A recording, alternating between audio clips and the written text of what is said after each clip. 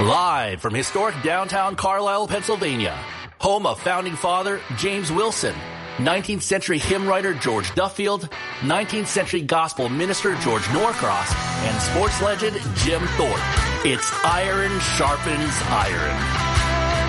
This is a radio platform in which pastors, Christian scholars, and theologians address the burning issues facing the church and the world today. Proverbs chapter 27 verse 17 tells us iron sharpens iron, so one man sharpens another. Matthew Henry said that in this passage, we are cautioned to take heed with whom we converse and directed to have in view in conversation to make one another wiser and better. It is our hope that this goal will be accomplished over the next 2 hours, and we hope to hear from you, the listener, with your own questions. And now here's your host, Chris Arnzen.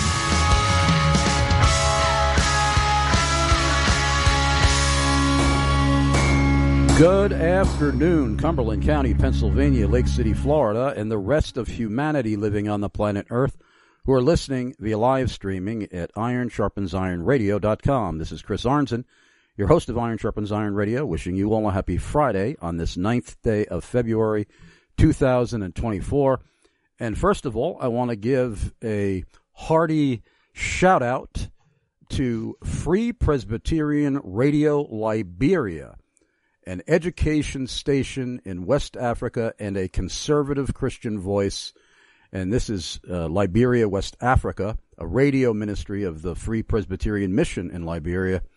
And they have picked up the best of Iron Sharpens Iron Radio, which they air every Monday at midnight. So I want to thank the folks at Free Presbyterian Radio Liberia for letting me know that exciting news. And that's only going to enhance and expand our listening audience, I'm sure.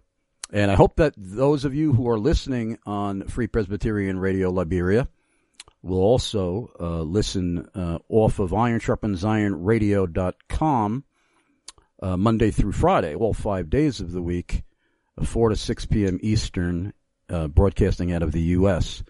So you'll hear a lot more guests and topics that way as well. But I'm thrilled to have back on the program a recurring guest. In fact, he's become a regularly featured guest now on Iron Sharpens Iron Radio, and I am thrilled about that. And by now, his name will be immediately recognizable to the vast majority of you listening. David Reece is my guest today, pastor of Puritan Reformed Church of Phoenix, Arizona, and CEO of ArmoredRepublic.com. Today we're going to be addressing the necessity of covenant theology. It's my honor and privilege to welcome you back to Iron Sharpens Iron Radio, Pastor David Reece. Brother, it's an honor to be here. Thanks for having me on. I'm really excited to help to talk about covenant theology. I think it'll be really helpful for those who are even already familiar, or if they're not familiar, with understanding an outline of the Bible and how the pieces of the Bible work together. Amen. And first of all, as we always do, because there are people who may be tuning in to this program for the first time in their lives, or they may be hearing you as a guest for the first time, and they're not familiar with Puritan Reformed Church of Phoenix, Arizona, so let listeners know about that. Yeah, so Puritan Reformed Church is a church that's reformed in doctrine. We're concerned to see the doctrine, worship, and government of the church align with the teachings of Scripture alone. And we have found, we believe, that the Scriptures teach that we are to sing psalms. And so God has given us a book of hymns in the middle of the Bible. And many times people are deeply edified by having the joy and the experience of singing those songs back to God. And so we are a psalm singing church, and I think a lot of people would be edified by getting to do that. Many churches don't even include psalms at all, and in their sung worship, we exclusively sing psalms. And so I'd really encourage anybody who's in the Phoenix area, whether visiting or living there, to come check out what it is like to sing the psalms back to God, and the joy of being able to hear that, because there's not a loud sound around that prevents people from being able to hear. Instead, you can be edified by the words of your brethren singing the psalms back to God. And you sing them exclusively a cappella. We do, yes. So and we believe that musical instrumentation is a part of the ceremonial law of the Old Covenant, that it was instituted as a part of the worship of the temple system.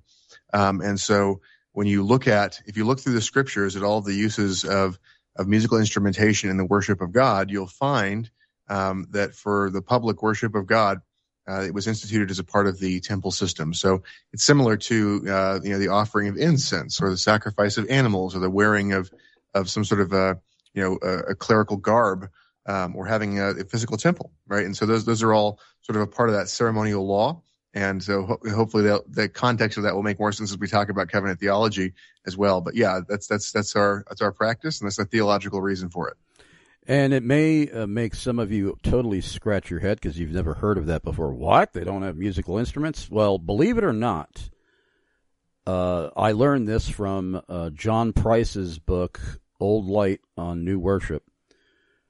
The vast majority of Protestants did not begin including musical instrumentation in their worship services until the 19th century. It was only the Lutherans and the Anglicans that had musical instrumentation. The rest of Protestantism did not.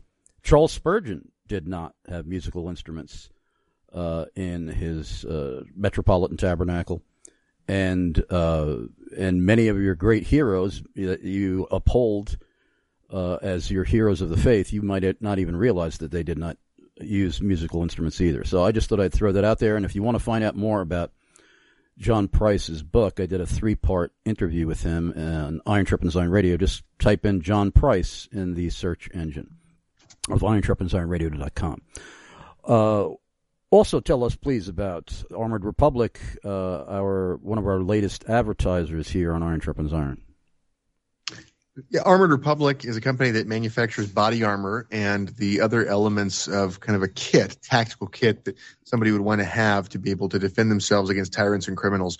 Our mission is to provide tools of liberty to free men to resist tyrants and criminals, to defend their God-given rights to the honor of Jesus Christ.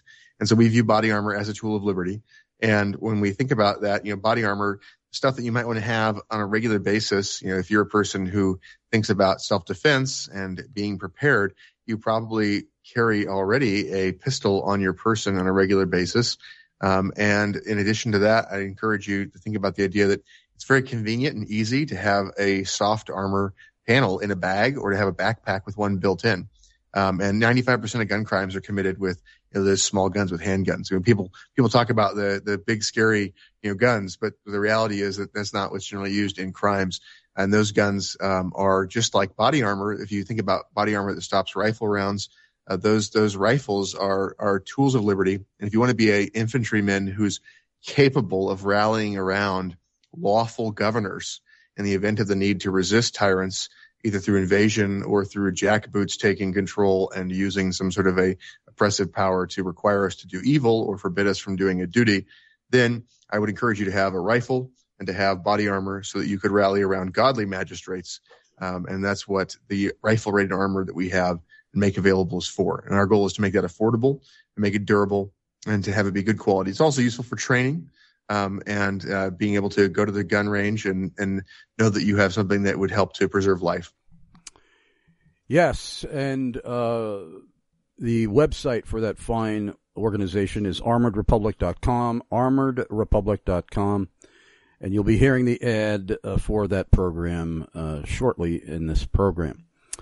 I remember years ago, perhaps it was even early on after I began broadcasting Iron Sharpens Iron Radio, I was getting complaints from people who were saying, you're using these terms and words and phrases that we don't even know what you're talking about.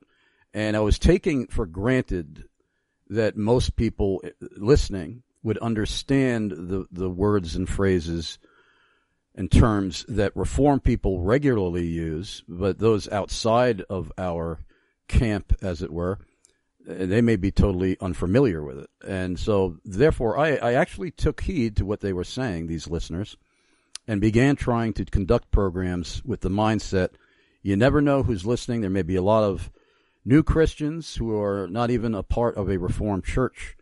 And so we have to be careful not to just assume that they understand what we're talking about. So I think it would be very important for you to start with a definition of covenant theology, and not even all people who believe in covenant theology are exactly identical. Obviously, you and I are different in that you are a Presbyterian and I'm a Reformed Baptist, and yet we both believe in covenant theology. But if you could give us a working definition to start with.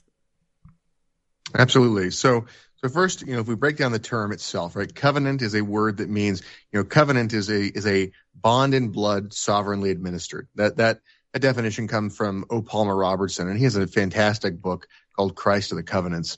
And so in that, this idea of a covenant is a bond, which means it's established by swearing. It's established by an oath, right? And an oath, when it's a promissory oath, is something where there's a promise to do something, and there's also calling upon God as witness to bless the fulfilling or to curse the breaking of that oath.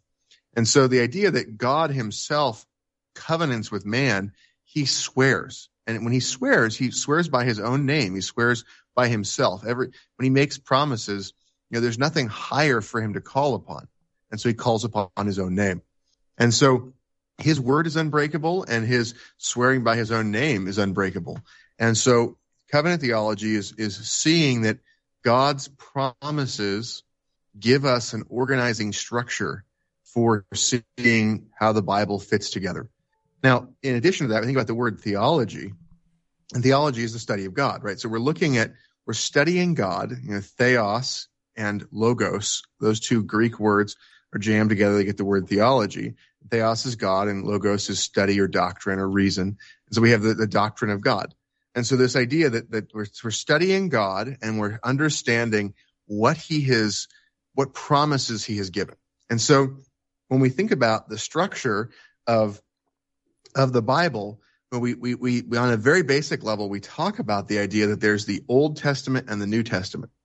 And that word testament is actually a translation of the word in Hebrew, berit, or in Greek, diatheke, and those two words are normally translated covenant. So we talk about the idea of the Old Covenant and the New Covenant.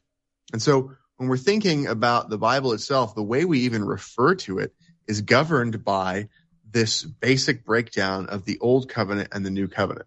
So I want to help people to have that in mind, that the very basic structure of the Bible itself is built around our understanding that covenants are key to understanding what God is doing and what his promises are. Now, when we think about covenant theology, the Reformed have historically talked about three main covenants in terms of understanding the structure of the Bible. And I won't have time to go through some of the detail on what we're going to call the covenant of grace. What I want to give right now, before we go into the next segment, is to talk about these three main pieces of that structure. And then hopefully in the next part, we can talk about the outline of how that breaks down in history. But the three covenants are, the first one is the covenant between the Father, the Son, and the Holy Spirit. Now, in a lot of Puritan writings and Reformed writings, what you'll find is that this covenant is sometimes called the covenant of redemption. Sometimes you'll hear the covenant of creation, but the technical name that you'll often also run into is called the intra-Trinitarian covenant. And the idea is that it's a covenant between the members of the Trinity, right? It's not inter-Trinitarian. There's not like different Trinities that you're going between. It's intra-Trinitarian, right? So it's a covenant inside of the Trinity. And so this is a covenant between the members of the Trinity, and God the Father makes promises to God the Son, and God the Son makes promises back to him. And then God the Father makes promises to the Holy Spirit, and the Holy Spirit promises things to the Father. And then the Son promises to the Spirit, and the Spirit promises to the Son. So these promises between the members of the Trinity, the promises ultimately come into this idea that they are agreeing to fulfill particular roles and to glorify each other in creation and in redemption in history. And so they each agree to fulfill roles, and those roles of distinctive place is why one submits to the other, for example. So the Father and the Son and the Spirit are equal in their substance. They're equally God. The Father's God, the Son's God, the Holy Spirit's God. their agreement with each other is the basis for their difference of roles.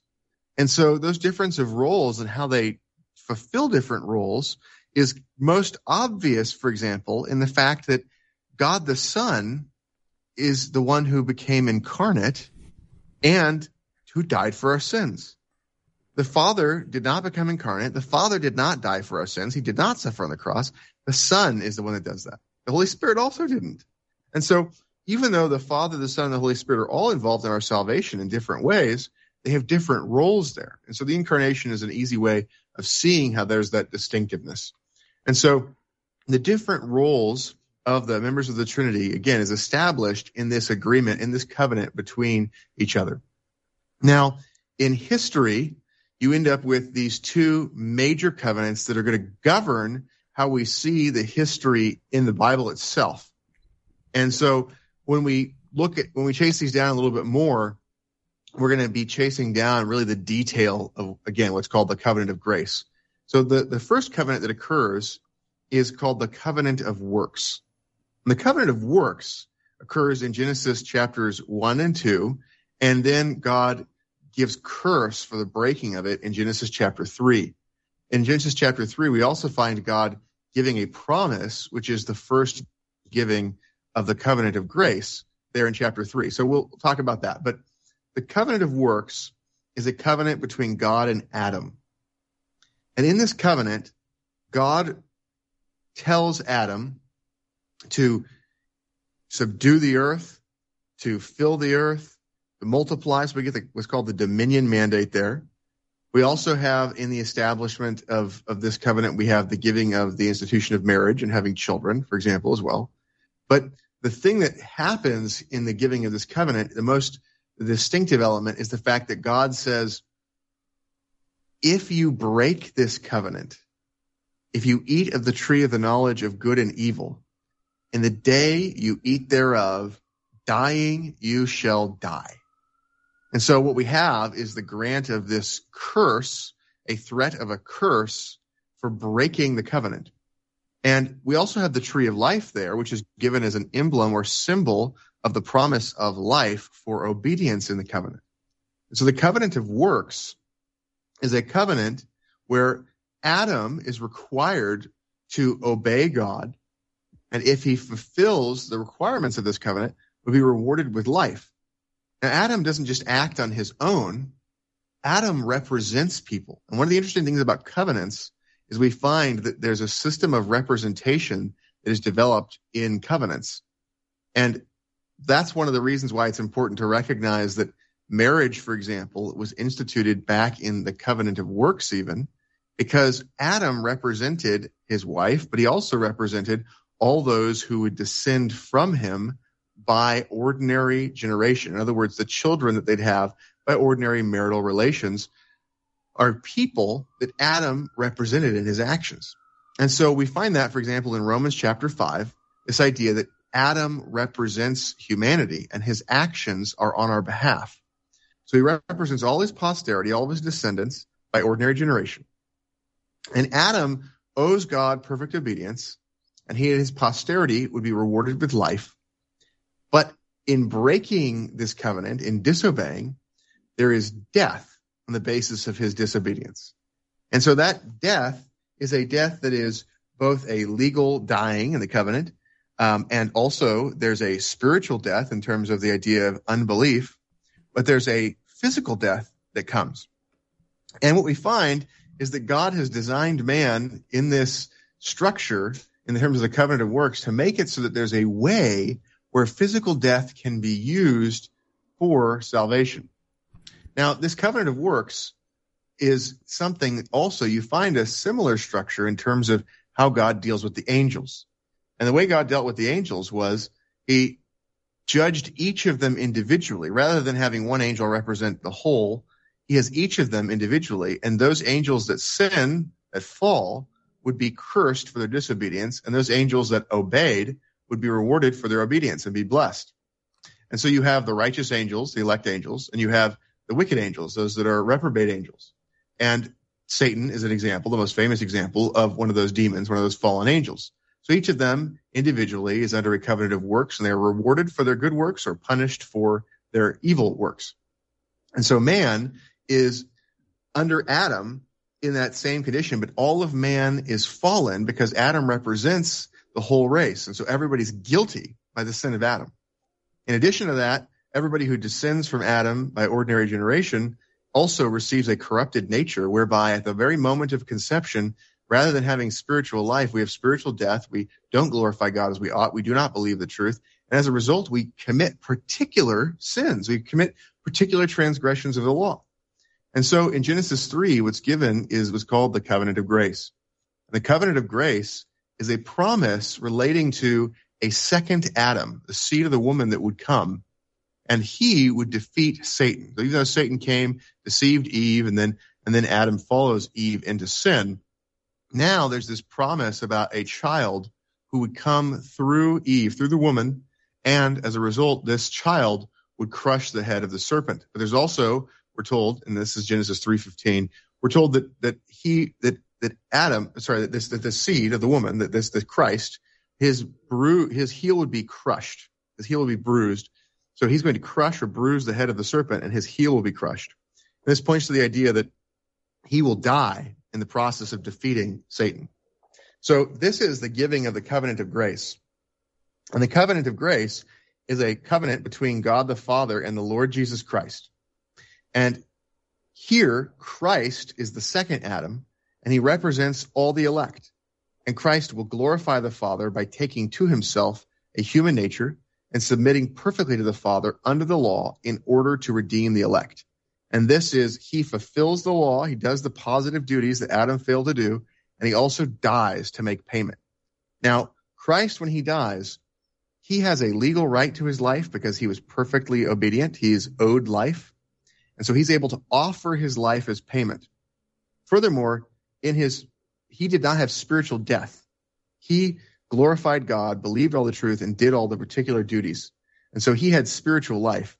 And so his physical death is something where his spirit is separated from his body, and he undergoes the curse of God on the cross. And in suffering the curse and undergoing physical death, he never enters a point where he is disbelieving or not glorifying God. And so he is able to offer himself for full satisfaction to make payment for guilt. And he's able, as a representative, having fulfilled the whole law, to give his righteousness imputed to those he represents. So the guilt of Adam is imputed to those he represents, but the righteousness of Christ and the satisfaction of the debt that Christ fulfills, those things are imputed to the elect. And so what we find is the covenant of grace gives us a structure to understand the legal workings of the gospel. And it shows us how there is a way that we are saved so that God is both just and at the same time is the justifier of those who believe in Jesus. And so God's forgiveness is not just an arbitrary forgiveness without regard to law, but it's a just mercy. And so these covenant structures help us to understand that. And so what I'm looking forward to discuss soon here is to then be able to go into the covenant of grace in terms of how the old covenant and new covenant work in relationship to that covenant of grace. And we'll jump right into that when we return from our first commercial break. If you have a question for David Reece, we're going to hold off reading those questions until our final segment, but I would advise you to send in a question as soon as possible, because you never know how long that line of listeners may be with questions. So if you want to make sure your question is included, send it to chrisarnzen@gmail.com as soon as possible. That's CHRISARNZEN@gmail.com. Give us your first name at least, city and state and country of residence. Don't go away. We'll be right back with David Reece. Armored Republic exists to equip free men with tools of liberty to defend God-given rights against the twin threats of tyranny and chaos. If you own a rifle to resist tyrants and criminals, then you should own body armor and a med kit for the same reasons. A rifle stops evil, body armor and a med kit keep you in the fight and preserve your life. Armored Republic is a body of free craftsmen united to create tools of liberty. We are honored to be your armorsmith of choice. Civilian ownership of body armor is about increasing decentralized power and, by comparison, reducing the advantages of centralized power. The danger of centralized power is often represented by the word king. As Americans, we hate the word king applied to any mere man. We are Armored Republic. And in a republic, there is no king but Christ. Arm yourself with tools of liberty at armoredrepublic.com.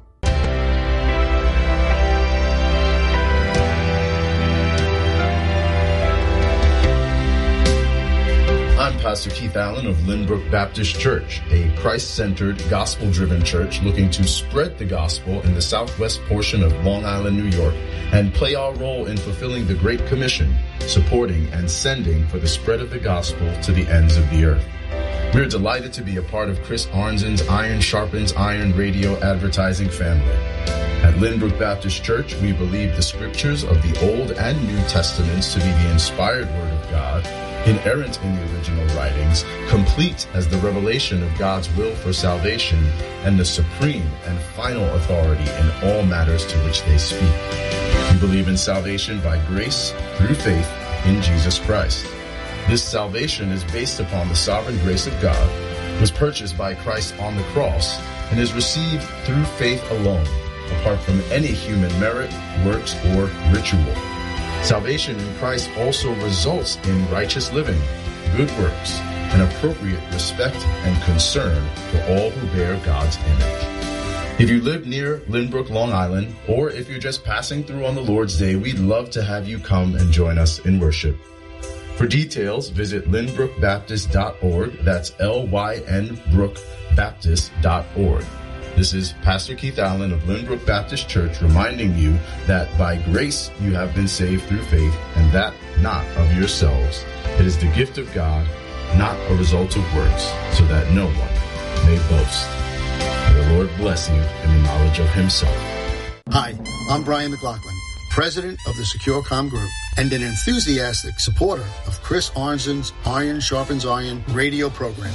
The SecureCom Group provides the highest level of security, closed-circuit television, access control, and communication systems for Manhattan's top residential buildings, as well as churches, commercial properties, municipalities, and more.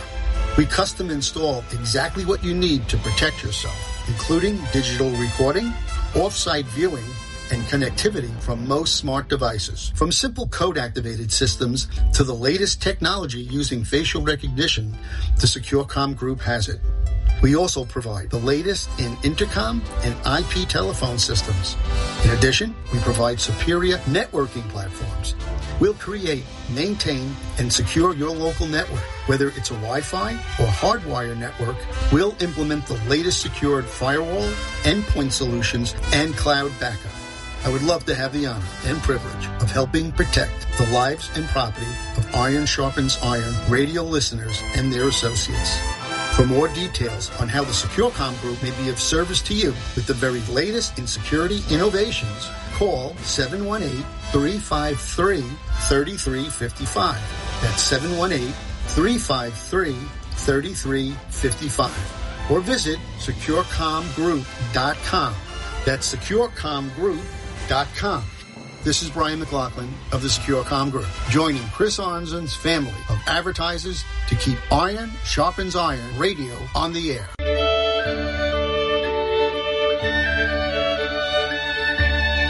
We here at Iron Sharpens Iron Radio praise God for the generous monthly financial support of Royal Diadem Jewelers, educated by and affiliated with the American Gem Society, Jewelers of America, and the Gemological Institute of America. For the perfect custom-designed engagement ring or any one-of-a-kind piece of jewelry created exactly according to your imagination and specifications, Royal Diadem Jewelers has you covered. No matter where you live in the world, Royal Diadem will walk you step by step through every stage of the process and even hold a high-tech internet virtual visit using state-of-the-art jewelry design technology to serve you. They start by listening carefully to determine your needs. They're interested in making what you want, not what they want to sell you. From rough design to digital model, to photorealistic image, to wax prototype model, to the finished product, they're continually listening to your input, likes and dislikes, making any changes necessary along the way. This will ensure that your custom jewelry will turn out exactly as you dreamed and well beyond your expectations. Visit royaldiadem.com. That's royaldiadem.com today. Sterling Vanderwerker, owner of Royal Diadem Jewelers, his wife Bronnie, his business partner and manager Brian Wilson, and the entire family thank you all for listening to, praying for, and supporting the work of Iron Sharpens Iron Radio.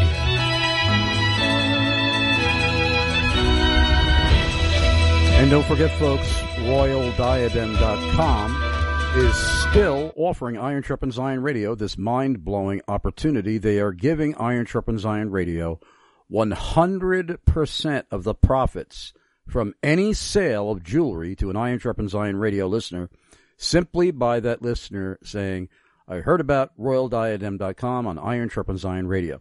And keep in mind, folks, they're giving us 100% of the profits from any sale of jewelry to one of our listeners on top of the monthly financial support that we already receive from royaldiadem.com. That shows you how much they love this program and believe in what we're doing. So if you are in the market to buy jewelry for yourself or someone you love, and remember, Valentine's Day's coming up very soon. And by the way, you know something? You may not be aware of this. My birthday is Valentine's Day. And if you are inclined to buy me a gift from royaldiadem.com, I would like a solid gold microphone pendant for a necklace the size of my fist. Just kidding. Well, partially kidding. But whomever you are buying jewelry for, including yourself, please go to royaldiadem.com soon to at least get the ball rolling on your purchase of jewelry, because we have no idea when they're going to pull the plug on this offer to us where we get 100% of the profits from any sale of jewelry. Go to royaldiadem.com today to at least get the ball rolling, and don't forget to mention Chris Arnzen of Iron Sharpens Iron Radio. Now we're back with David Reece, who is pastor of Puritan Reformed Church in Phoenix, Arizona. We are talking about the necessity of covenant theology, and you wanted to give us now an outline, if you would. Absolutely. Thanks, Chris. So as we talk about covenant theology, we've already talked about the definition of a covenant. We've talked about the covenant of works, covenant of grace, and we talked about the eternal covenant between the Father, the Son, and the Holy Spirit called the intra-Trinitarian covenant, which is the plan of God to glorify himself by glorifying the various members of the Trinity, glorifying each other.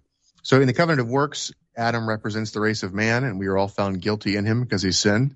In the covenant of grace, Christ represents God's elect, and we are found innocent because of his death, providing a full satisfaction for our sins, and we're found to be righteous because of the perfect obedience of Christ, his fulfilling of the law in every detail, in our place, in our stead as a representative.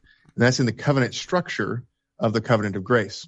And so what we find is this is given to us in the scriptures in a way where we find that this covenant of grace is introduced to us in Genesis 3, but it's built upon as we go through the scriptures.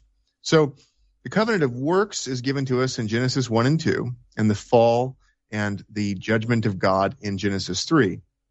But we also find, and remember, in those chapters, the individual is given the dominion mandate to subdue the earth, and the household is also established with marriage and the idea of children and potentially servants who are hired, being under the authority of an employer. So you have this idea of the institution of the household there.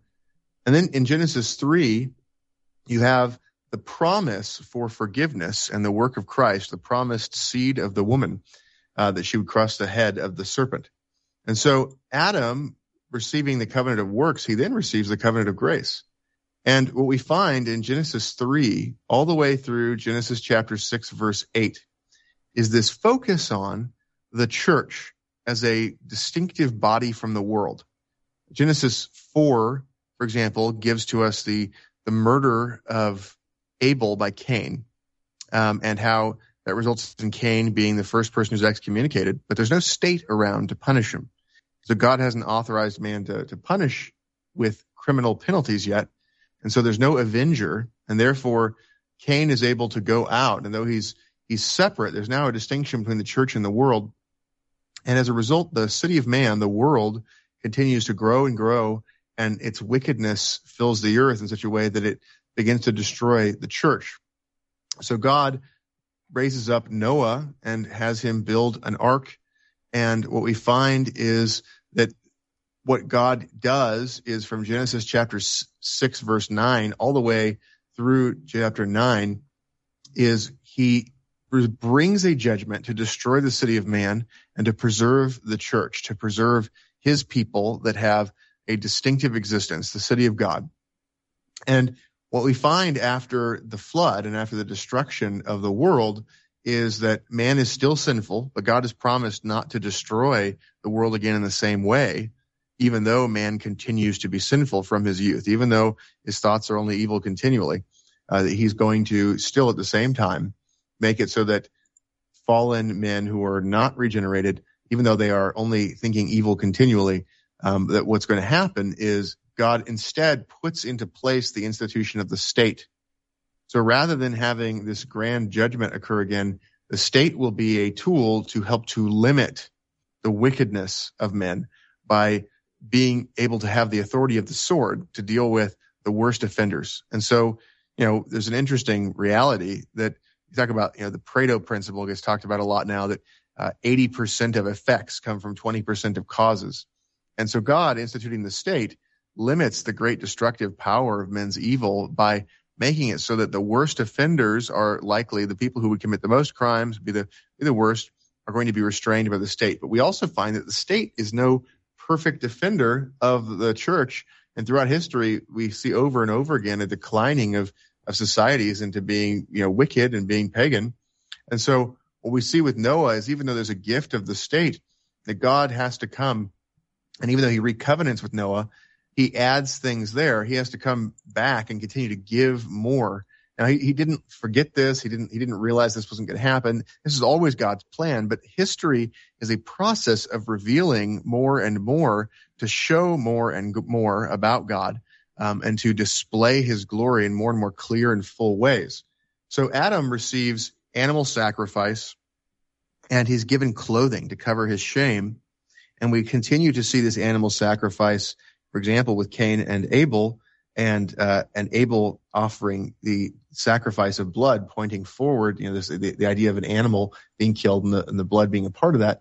The animal's life is given as a representation, a symbol pointing forward to Christ, and that's a type. That's a ceremonial law. That's a foreshadowing that points forward to Christ. And so what we have is there are two types of ceremonies that begin to be given in the covenant of grace, even going back to Adam. These ceremonies are things that are types and shadows pointing to Christ, like animal sacrifice. And then we have symbols that also have sort of moral duties represented in them. And so we find the ceremonial law is given to us as these symbols are given to us to help us to think about our separateness, our moral duties, and also Christ as a representative. And so with Noah, what's given is not only the state to restrain evil, but in the covenant of grace being added onto, Noah is also given the ability now to eat animals. And so now the animal sacrifices become a lot more fun, because previously you could before you had to kill the animal and there was no ability to eat the meat. And now here, all of a sudden, the sacrifices become a feast. And so you think about the types of sacrifices that are going to get instituted later on in the Mosaic covenant, and you have the benefits of Christ are given to us and symbolized in these things. So the obvious thing with the death of an animal is pointed forward to is Christ dying to pay for our sins.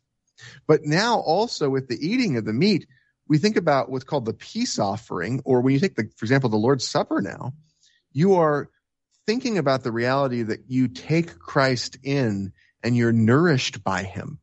And so that symbolism gets added on. Now, we jump forward, and what we find is, after Noah, there's the great human empire with the Tower of Babel and all that, and God further separates humans with the division of language and all that. But then You get to Genesis 12, and you have Abraham being called out. In Genesis 15, there's the giving of a third administration of the covenant of grace. And this idea, these changes, these administrations, sometimes people call them dispensations. And the difference between covenant theology and dispensational theology is this. Covenant theology looks at the dispensations, or these changes in the covenant of grace, as additive, so that's being built upon.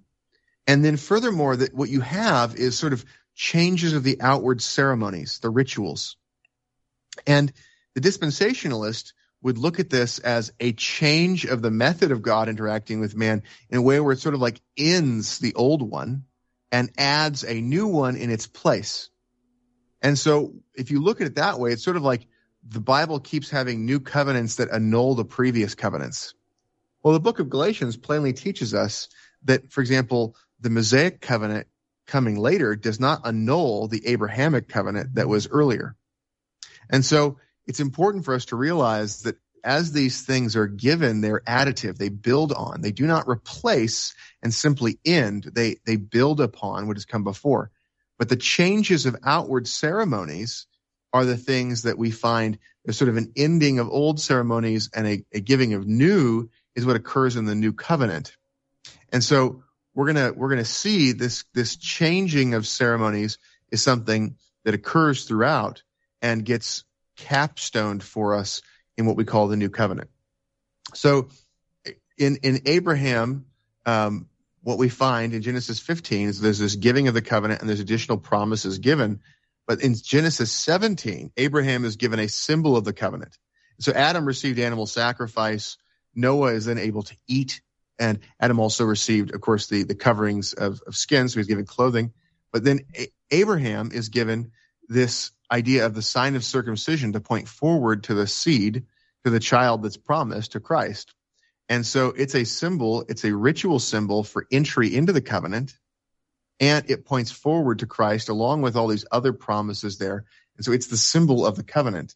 And so we have two sacraments now that are in this covenant of grace since the fall. We have the sacrifice of animals, and then we have circumcision as an entry ritual.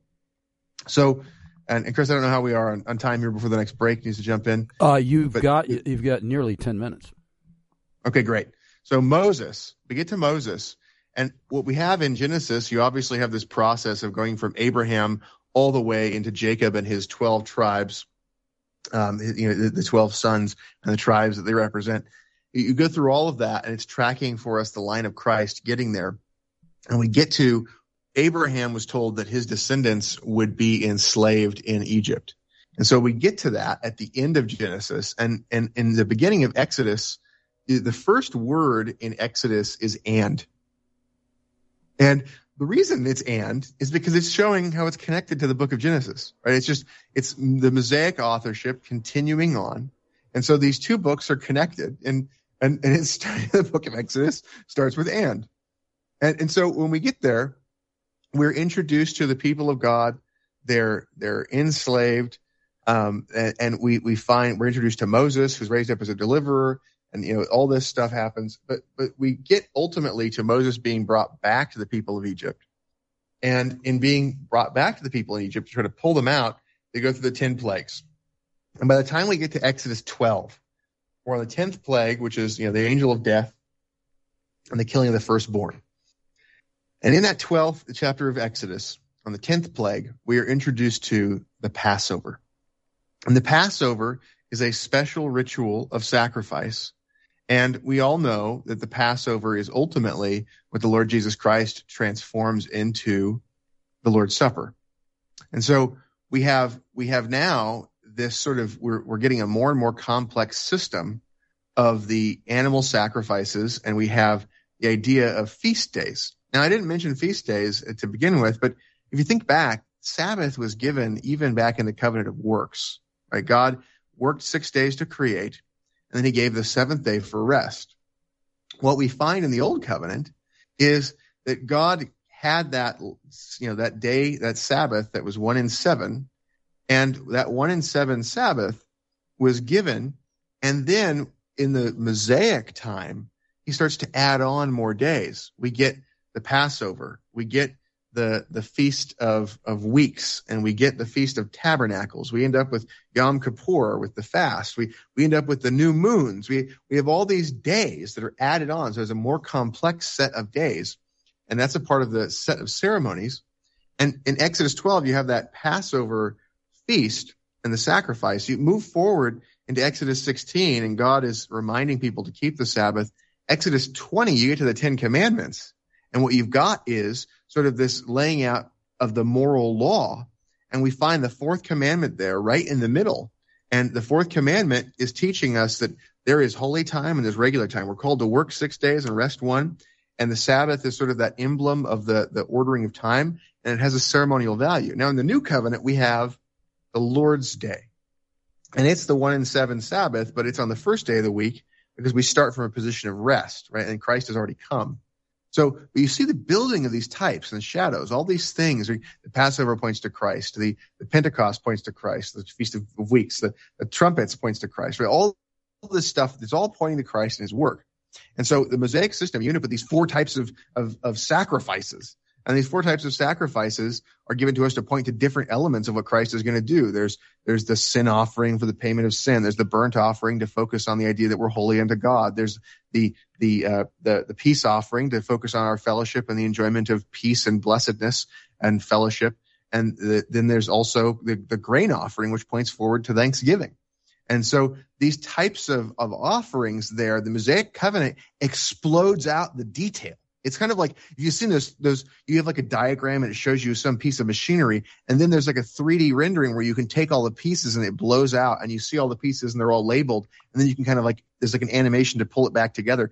That's the kind of thing that the Mosaic covenant does. It provides this 3D chart blowout to help us to see all the stuff that Christ is doing. And so that's all pointing forward to him. And we get to the Davidic covenant, and there's this idea of establishment and kingship. And so that's way forward after the period of the judges, and we go through this period of time. I mean, so Moses is around, 1480 and 1440 for the going in and dying, and you end up with David around 1000. And so we're looking at a period of over 400 years to get to David, and then his son Solomon, the building of the temple. And so that right there is in 2 Samuel chapter 7. We're introduced to the Davidic covenant.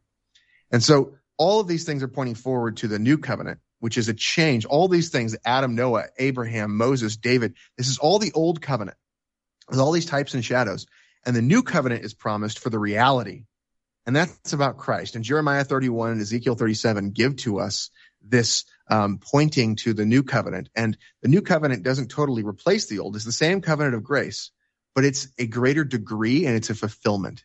And so when we get to the covenant of grace, that's the new covenant, we have Christ, and he gives us all these symbols that point backward and tell us, here's what's been done. And so we have the baptism and the Lord's Supper replace circumcision and replace Passover and all the sacrificial system, none of which paid for sin, but always pointed forward to the payment of sin. These things point back to what Christ has accomplished. And so the covenant of grace in the new covenant gives to us these symbols that we have, going from a national church to an international church, from just Israel to all the nations. And so the visible church goes forward with these symbols that are portable. And these are the new ceremonies of the covenant of grace, the old ceremonies having been ended because they were fulfilled. Amen. We have time before we go to the break for one listener question. And let's see, I was just looking at it. Excuse me. We have Jeremiah from Battle Creek, Nebraska. And Jeremiah says, I have met and heard Christians who make the claim that the covenant of works implies that people were saved in the old covenant initially by obedience to God. Is this not heresy? That is heresy. The saints in the old covenant were not saved in the covenant of works. What they were saved in was the covenant of grace. They believed in the Messiah to come. Just like Abraham, they were saved by grace alone through faith alone, believing in the Messiah to come. And so what we have is a covenant of grace that's looking forward to the Messiah. And the covenant of grace now in the new covenant era is looking back on what the Messiah has already done. And we still have things he's fulfilling, right? There's still things that he have promised that are being fulfilled.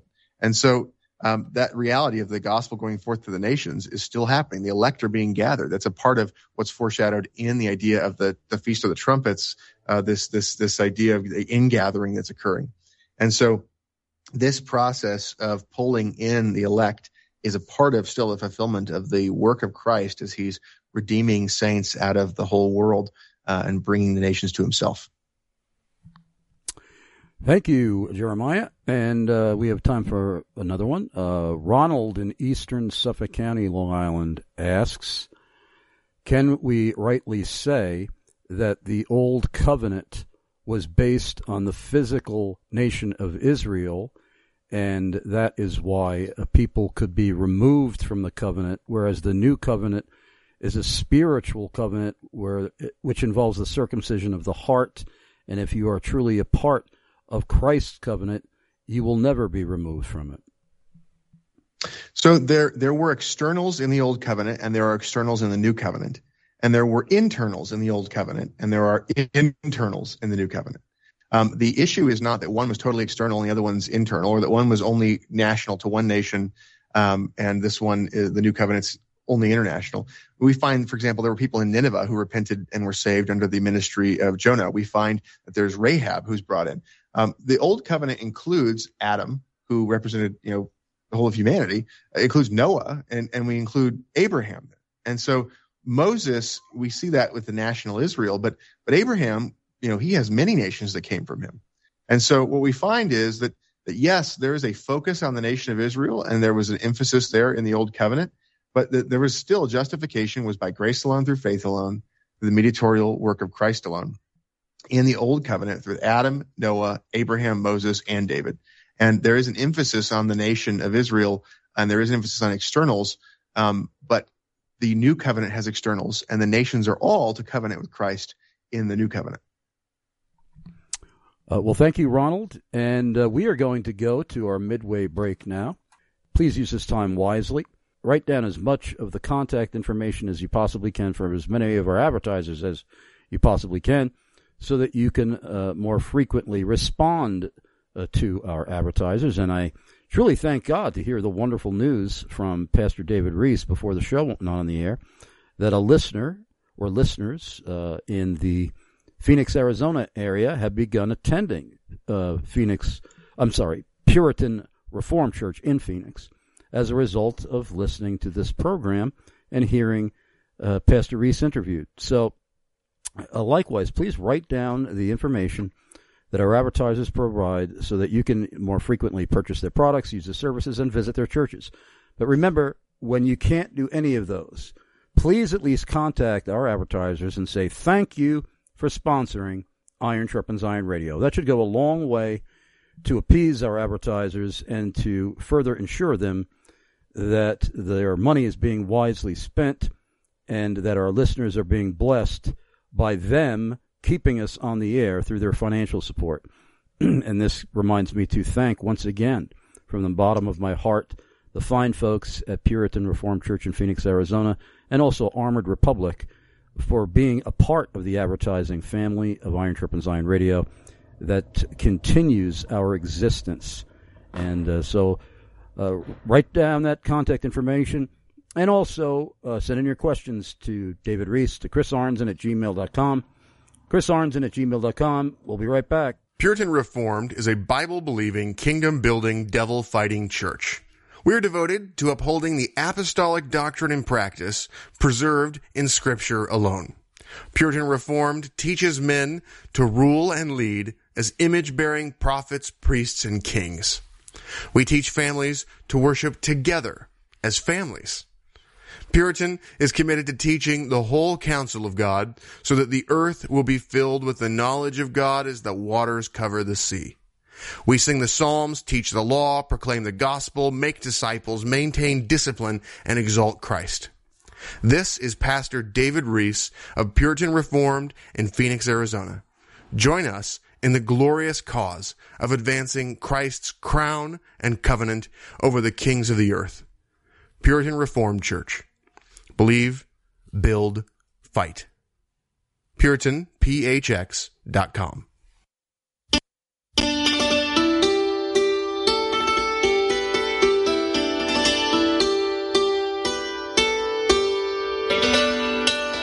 It's such a blessing to hear from Iron Sharpens Iron radio listeners from all over the world. Here's Joe Riley, a listener in Ireland, who wants you to know about a guest on the show he really loves hearing interviewed, Dr. Joe Morecraft. I'm Joe Riley, a faithful Iron Sharpens Iron radio listener here in Athy in County Kildare, Ireland, going back to 2005. One of my very favourite guests on Iron Sharpens Iron is Dr. Joe Morecraft. If you've been blessed by Iron Sharpens Iron Radio, Dr. Morecraft and Heritage Presbyterian Church of Cumming, Georgia, are largely to thank, since they are one of the programme's largest financial supporters.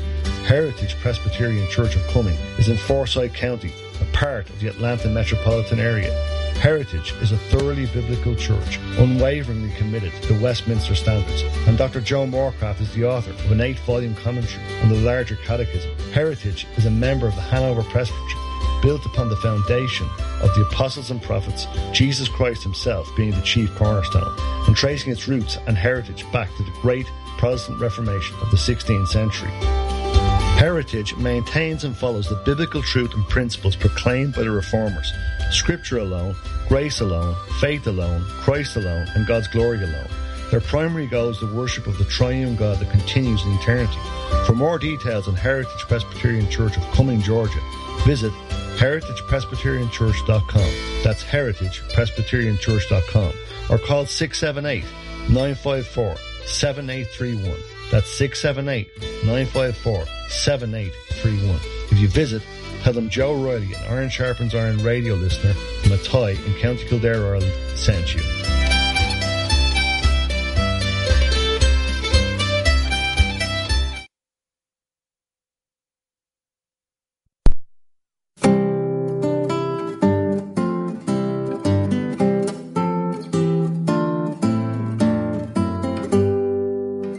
When Iron Sharpens Iron Radio first launched in 2005, the publishers of the New American Standard Bible were among my very first sponsors.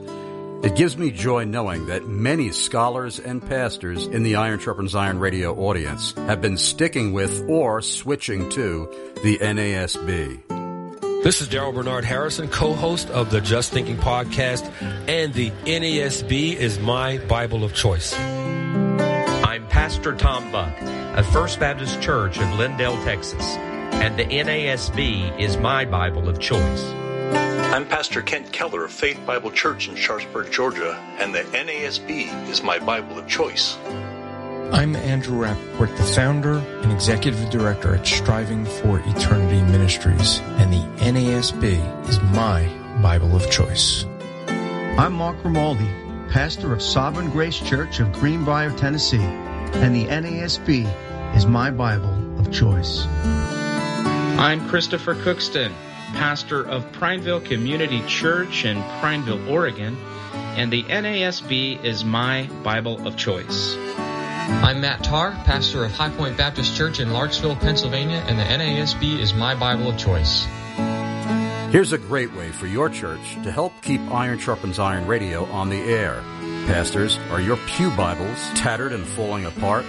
Consider restocking your pews with the NASB. And tell the publishers you heard about them from Chris Arnzen on Iron Sharpens Iron Radio. Go to nasbible.com. That's nasbible.com to place your order. Hello, my name is Anthony Uvinio, and I'm one of the pastors at Hope Reformed Baptist Church in Quorum, New York, and also the host of the ReformRookie.com website. I want you to know that if you enjoy listening to the Iron Sharpens Iron radio show like I do, you can now find it on the Apple's iTunes app by typing Iron Sharpens Iron Radio in the search bar.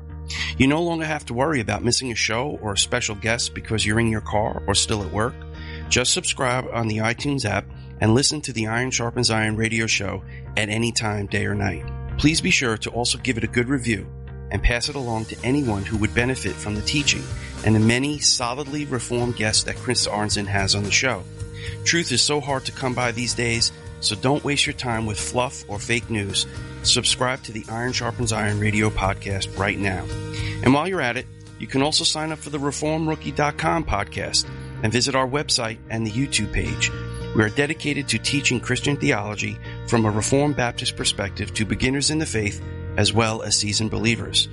From Keach's Catechism and the Doctrines of Grace to the Olivet Discourse and the Book of Leviticus, the Reformed Rookie podcast and YouTube channel is sure to have something to offer everyone seeking biblical truth.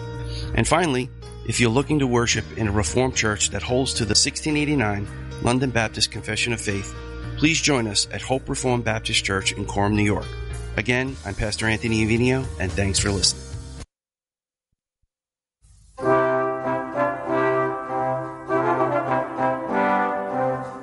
If you love Iron Sharpens Iron Radio, one of the best ways you can help keep the show on the air is by supporting our advertisers. One such faithful advertiser who really believes in what Chris Arnzen is doing is Daniel P. Patafuco, serious injury lawyer and Christian apologist. Dan is the president and founder of the Historical Bible Society. Their mission? To foster belief in the credibility of Scripture as the written Word of God. They go to various churches, schools, and institutions to publicly display a rare collection of biblical texts, along with a fascinating presentation by Mr. Buttafuoco demonstrating the reliability of Scripture. To advance the cause of the gospel, they created a beautiful, perfect facsimile of the genealogy of Jesus Christ from the original engravings contained in a first edition 1611 King James Bible. This 17th century hand-engraved chart shows the family tree of Jesus Christ going back to Adam and Eve. This book is complete with gorgeous full-size illustrations of Noah's Ark and the Tower of Babel, and an explanation of why the genealogy of Jesus is so important for his claims to the throne of the universe. Originals of this work are in museums, and nobody has ever made it accessible to the public in a large book form before.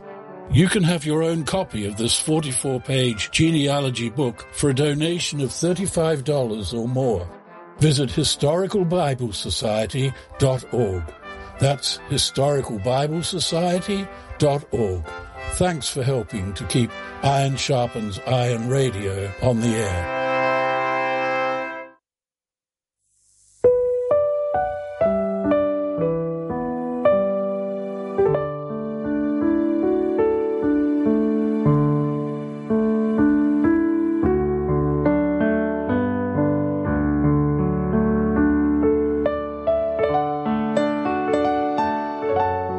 Chris Arnzen here, host of Iron Sharpens Iron Radio. I strongly recommend a church I've been recommending as far back as the 1980s, Grace Covenant Baptist Church in Flemington, New Jersey, pastored by Alan Dunn.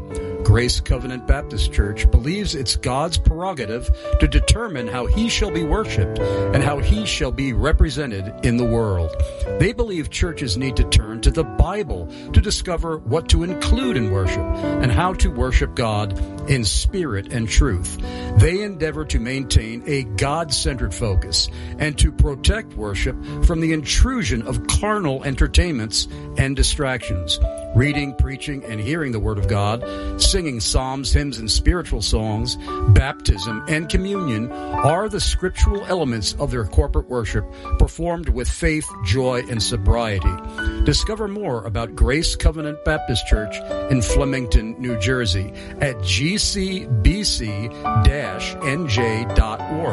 That's gcbc-nj.org. Or call them at 908-996-7654. That's 908-996-7654. Tell Pastor Dunn you heard about Grace Covenant Baptist Church on Iron Sharpens Iron Radio.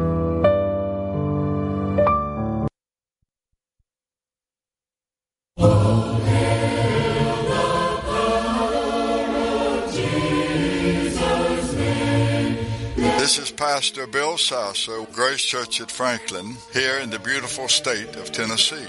Our congregation is one of a growing number of churches who love and support Iron Sharpens Iron Radio financially. Grace Church at Franklin is an independent, autonomous body of believers which strives to clearly declare the whole counsel of God as revealed in Scripture through the person and work of our Lord Jesus Christ. And of course, the end for which we strive is the glory of God. If you live near Franklin, Tennessee, and Franklin is just south of Nashville, maybe 10 minutes, or you are visiting this area, or you have friends and loved ones nearby, we hope you will join us some Lord's Day in worshiping our God and Savior. Please feel free to contact me if you have more questions about Grace Church at Franklin. Our website is gracechurchatfranklin.org. That's gracechurchatfranklin.org. This is Pastor Bill Sasser wishing you all the richest blessings of our sovereign Lord, God, Savior, and King Jesus Christ, today and always.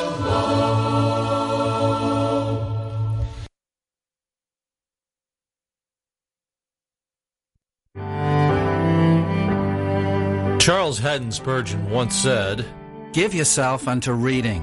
The man who never reads will never be read. He who never quotes will never be quoted. He who will not use the thoughts of other men's brains proves that he has no brains of his own. You need to read." Solid Ground Christian Books is a publisher and book distributor who takes these words of the Prince of Preachers to heart. The mission of Solid Ground Christian Books is to bring back treasures of the past to minister to Christians in the present and future, and to publish new titles that address burning issues in the church and the world. Since its beginning in 2001, Solid Ground has been committed to publish God-centered, Christ-exalting books for all ages. We invite you to go treasure hunting at solid-ground-books.com. That's solid-ground-books.com, and see what priceless literary gems from the past or present you can unearth from Solid Ground. Solid Ground Christian Books is honored to be a weekly sponsor of Iron Sharpens Iron Radio. And please remember, folks, that solid-ground-books.com is one of our primary, most vital financial supporters. And they are going through a book sales crisis currently. I'm hoping that many of you in my audience will come to the rescue and go to solid-ground-books.com today and make a large purchase, as large a purchase as you possibly can, without getting your wife upset at you. And remember, when you purchase books from solid-ground-books.com, you're not only going to be doing them a favor by purchasing books from them, and you're not only going to be doing Iron Sharpens Iron Radio a favor by keeping one of our most important advertisers happy, you're going to be doing yourself and anyone for whom you are purchasing books from solid-ground-books.com an enormous favor of incalculable value, because they bring back into print ancient treasures of Christian literature, and also bring into print for the very first time modern works by such authors as Dr. James R. White of Alpha and Omega Ministries. They bring back into print and publish nothing but the finest in Christian literature. So please go to solid-ground-books.com frequently, purchase generously, always mention that you heard about them from Chris Arnzen of Iron Sharpens Iron Radio. Before I return to my discussion with Pastor David Reece of Puritan Reformed Church in Phoenix, Arizona, on the theme, The Necessity of Covenant Theology, we have some important announcements to make. Folks, if you really love this show and you don't want it to disappear, I'm urging you, please go to IronSharpensIronRadio.com, click support, then click to donate now. You can donate instantly with a debit or credit card, and if you prefer snail mail, mailing a physical check to a physical address the old-fashioned way from your post office, well, there will also be a physical address that appears on your screen when you click support at IronSharpensIronRadio.com, where you can mail your checks made payable to Iron Sharpens Iron Radio. If you want to advertise like my guest Pastor David Reece does. He not only advertises his church, Puritan Reformed Church of Phoenix, Arizona, but he also advertises the business where he is a CEO, ArmoredRepublic.com, on this program. If you would like to join him in being a part of the advertising family here, send me an email to chrisarnzen@gmail.com and put advertising in the subject line. As long as whatever it is you desire to promote is compatible with what I believe, I would love to help you launch an ad campaign because we're just as much in urgent need of your advertising dollars as we are in your donations. Also, please remember, I never want a single person in my audience to cut in to the finances that you have set aside to give to your own church where you're a member on the Lord's Day in order to bless Iron Sharpens Iron Radio financially. In other words, never give your own church less money than you normally give them to bless us financially. Also, if you're really struggling to survive and make ends meet, wait until you're back on your feet and more financially stable before you bless us with a financial gift. The Bible is extremely clear that we are primarily to use the money with which he has blessed us, and it's still his money.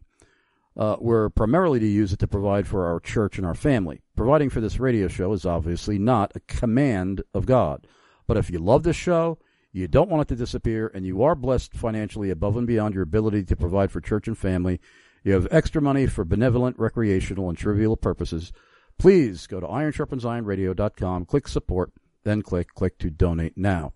Last but not least, if you are not a member of a Christ-honoring, biblically faithful, theologically sound, doctrinally solid church like Puritan Reformed Church in Phoenix, Arizona, I have extensive lists spanning the globe of biblically faithful churches and have helped many people all over the world find churches, sometimes even within just a couple of minutes from where they live. In fact, just today, I informed a listener who wanted a church in Western Australia about a wonderful Reformed Baptist church plant that my congregation here in Pennsylvania was involved in, Emmanuel Reformed Baptist Church of Perth, Australia. So hopefully somebody's going to be finding a new church home there. But wherever you live, if you don't have a church home that's biblically faithful, send me an email to chrisarnson@gmail.com and put "I need a church" in the subject line. That's also where you can send in your questions to Pastor David Reece of Puritan Reformed Church of Phoenix, Arizona, on the necessity of covenant theology. chrisarnson@gmail.com. Give us your first name at least, city and state and country of residence. Well, now let's go into the segment which is actually specifically on the theme that we gave this program today, the necessity of covenant theology. Absolutely. Thank you, Chris. So basically, if we think about the structures that we just talked through, right, what we talked through was the covenant between the members of the Trinity, the covenant of redemption, as it's commonly called, the covenant of works, which is the covenant between God and Adam, and that makes it so that there's an establishment of guilt for the whole human race except for Christ. And we look at the covenant of grace and how Christ is the second Adam who represents all of the elect and pays for the sins of the elect and provides them with a perfect righteousness. If we think about that structure, the denial of that structure in terms of minimally the idea that Christ is the second Adam is a denial of the gospel. So when we think about the idea of the structure of covenant theology, the very basics that are taught in Romans 5 teaches us that we are all guilty in Adam. He is a covenant representative who represents the whole human race except for Christ, and that Christ is the second Adam who fulfills the law on our behalf, and he pays for our sins on our behalf. And so that basic structure right there, how those fit, where we're guilty in Adam and we're innocent and righteous in Christ. We need to understand that basic legal structure in order for us to understand at all what it is that Christ is doing for us in the gospel, his payment for us. So that idea is really basic to our salvation. And the second thing, and we talk about the necessity of covenant theology, when we look at the structure of the scriptures, we have no idea how to deal with the fact that, in the Old Testament, we're commanded to sacrifice animals. There's all these ceremonies and all that stuff. You have no idea how to deal with these ceremonies without a way of looking at the significant points of transition in the Bible. And so the new covenant, which is so emphasized in Jeremiah and in the book of Ezekiel, this new covenant that is the way in which Christ comes, fulfills all the types and shadows, and changes this external ceremonies to point to the fact that it's been completed. Right? This structure helps us to understand how we can now live a life that is pleasing to God, to know what ceremonies were old, what ceremonies are ended, and what's new, and to view how we're supposed to deal with the law as a whole. And so Reformed people historically have dealt with the law of God in terms of three major categories: the moral law, those things that are duties of everybody, everywhere, and that were written on the heart of Adam, and that are summarized in the two great commandments to love God and love neighbor, and then further explained in the 10 Commandments. When we look at that as the moral law, we understand that the second commandment teaches us how to love God in terms of worship. The second commandment teaches us we're not supposed to use images of God and try to have idols, graven images or drawings or whatever of God. We're supposed to use the ceremonies that he's appointed. And so you think about, if we took bread and wine and God had not commanded us to use it as a symbol for Christ and of his work, it would be an idol. But the fact that he commands us to use that ceremony is what makes it lawful. And so the external ceremonies, the rituals that we have, are things that we need to know what ceremonies are no longer to be used and which ones are we to use now so we can have right worship. So this covenant theology is basic to the structure of our doctrine. It's also basic in terms of right worship and to know how governance works. When we look at how is it that the church is organized, how was it organized before, and which things continue? We think about that in terms of the other institutions and the state. And so as we think about, God is the one who institutes the state. He's the one who institutes the church. He institutes the family, and he makes the individual. And so the governance for an individual, a household, a church, or a state is all dependent upon what God has commanded. And so we have to understand, when we look at those rules of governance, we have to understand which ones apply to which institutions, and we have to understand, are there changes across time? And so when we look at, again, the reformed structure of the law, the ways normally talked about, you have the moral law, you have the ceremonial law in terms of the ceremonies that are given in the Old Covenant, and we have new covenant ceremonies. Again, Lord's Supper is a ceremony, and baptism is a ceremony. And so those are things that we know we use now, but we're not supposed to invent ceremonies. We use the ones that God has given. And so in addition to that, there's the civil law, which was the rules that were given for how the state of Israel was to be organized, but it provides for us principles of justice. So, for example, one of the things that you have as an interesting part of the an interesting part of the civil law is that there were cities of refuge where if a man committed a crime and he needed to appeal to a higher court, they could go and wait in the city of refuge for a trial. And at the same time, if the high priest died while he was waiting there, he was supposed to be able to go free and to not receive a penalty, which provided a sort of basis for the statute of limitations. And so we find that statute of limitations, we don't have to have somebody dying for the statute of limitations to end for us. We can have a time period after a crime, but it gives us a principle that there's an orderly way to deal with things like statutes of limitations. On the other side, we don't know what a crime is or what a just penalty would be apart from God telling us in his word.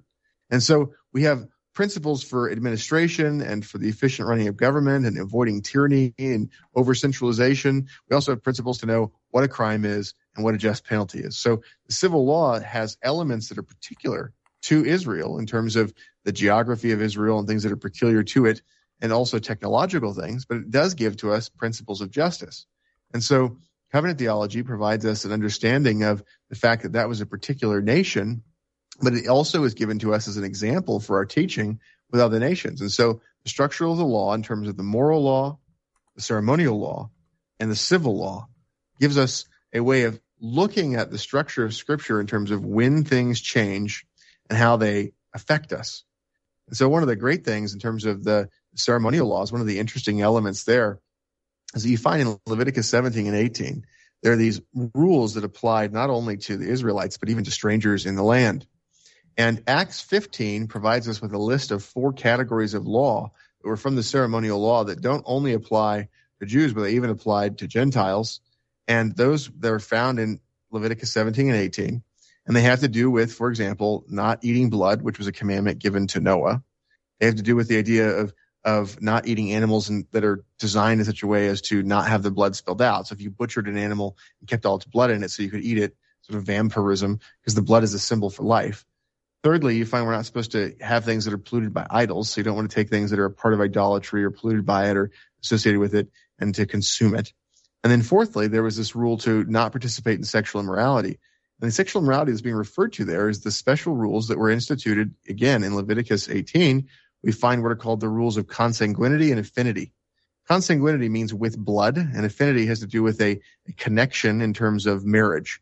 So with blood would be like, what level of relative are you forbidden from marrying, and how close of a relative could you marry? Can you marry your fourth cousin? And so the idea of how close or how far of a relative away is something that's defined for us in that set of laws, and it's a part of the ceremonial laws. And we find, for example, that the descendants of Adam and Eve initially were marrying siblings, and it was lawful until the institution of God giving in the Levitical law there a place where we know what level of person by blood we cannot marry. And then there's also, again, the application of that in marriage, so that the in-law you cannot marry as close as you could not marry somebody related by blood. And so we find those rules, those are examples of ceremonial laws that carry over. So this interpretive structure to know which laws are applicable to us is extremely important. And we find these as the theological structures that we see even from the Apostle Paul, who takes, for example, the idea that in 1 Corinthians, you find a man was disciplined for breaking this by, for example, taking to himself a woman who had previously been a stepmother, or a person who had been married to his father. And so the rules of affinity are being applied there. So we find these kinds of things being dealt with. So the structure of law is found in and rooted in how we understand these covenants. So covenant theology is necessary for us to get the gospel where Christ is our representative, and it's necessary for us to understand the law structure for how we should live now as Christians.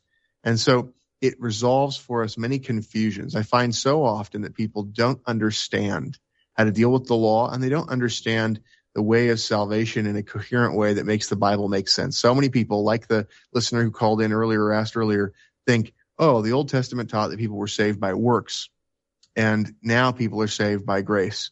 And that is simply not the case. There is a structure that goes back all the way to Adam, that people were saved by grace alone, through faith alone, in the mediatorial work of Christ alone, to the glory of God alone.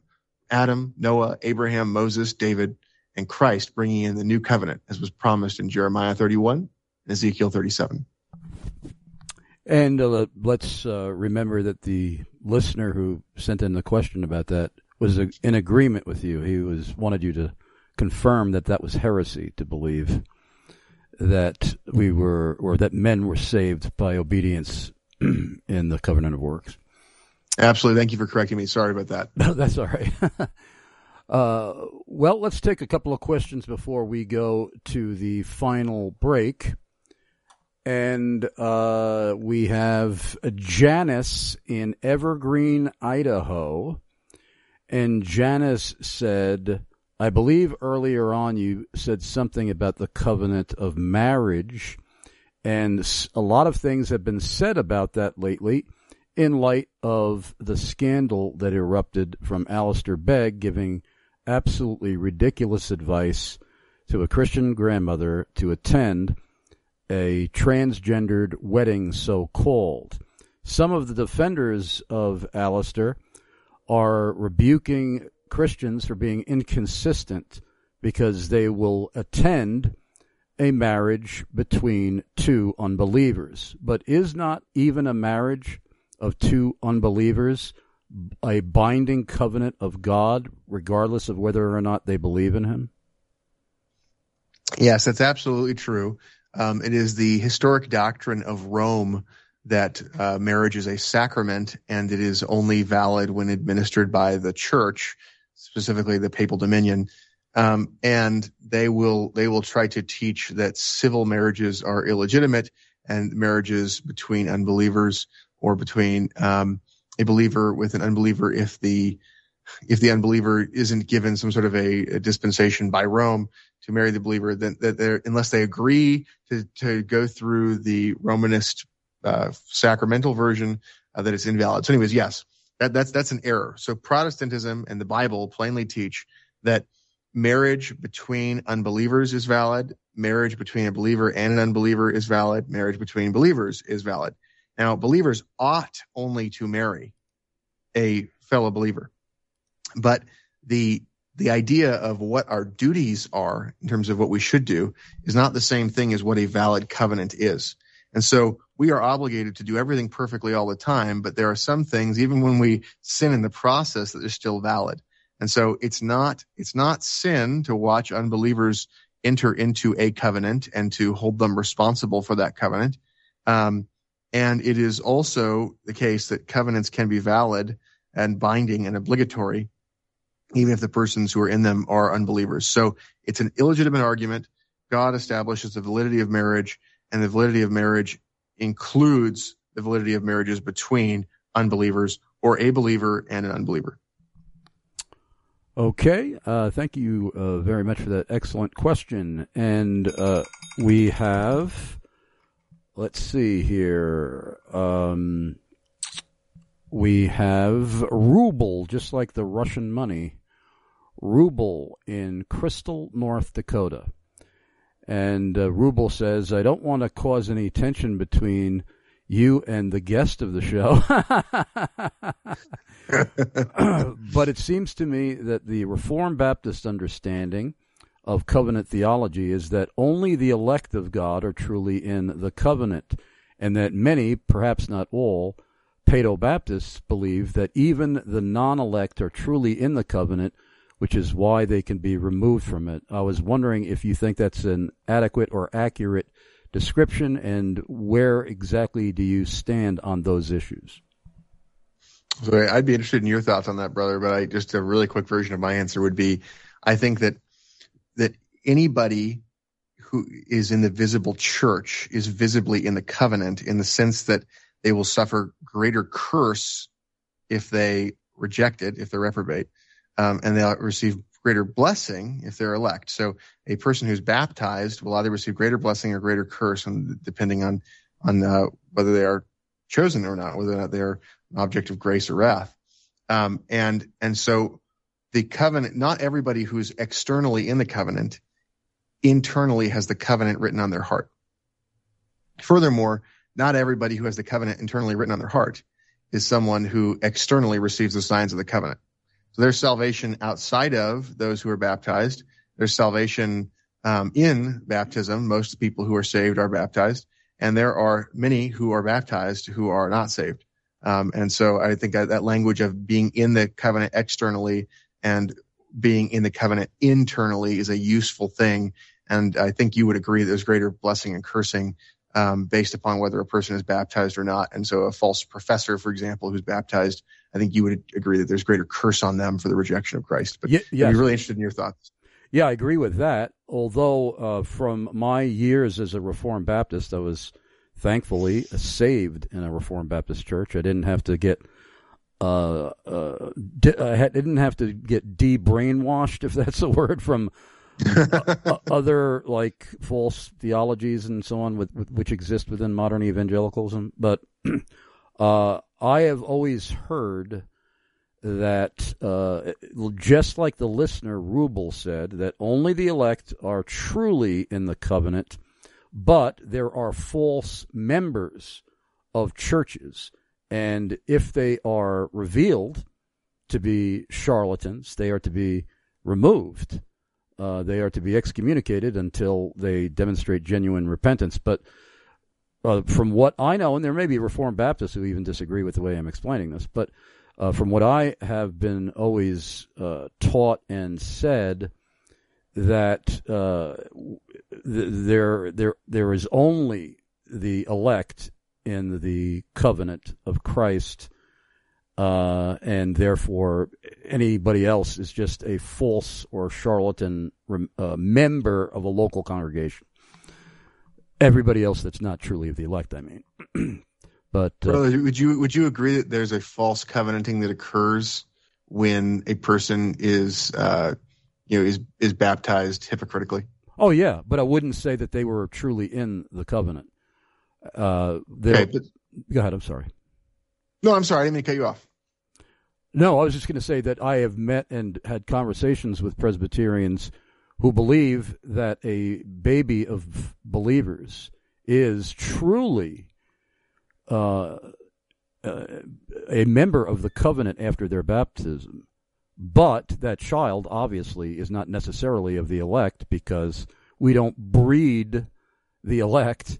God chooses before the foundation of the world who is the elect, and therefore Christians cannot assume that their babies are definitely of the elect, and therefore, members of the covenant. Sure. So, and I think I imagine you would agree that in some way the children of the old covenant that received circumcision as a symbol of the covenant, that there was some way in which they were in the covenant in terms of a visible way. They brought greater responsibility to them, but that not all of them were elect. I mean, obviously, not all of them were elect. Yeah, and that's why I believe that this is a new and better covenant. That was a covenant with Israel, and therefore you had people who were truly in the covenant that were not circumcised of the heart, that were in the covenant. But in the new covenant, I believe only those that are circumcised of the heart are in the new covenant. Okay, and I would say that there's an external presence in the covenant, and there's an internal presence, and so those who are externally, they have a greater responsibility, and they have a greater blessing if they are converted, and they have a greater cursing if they're not.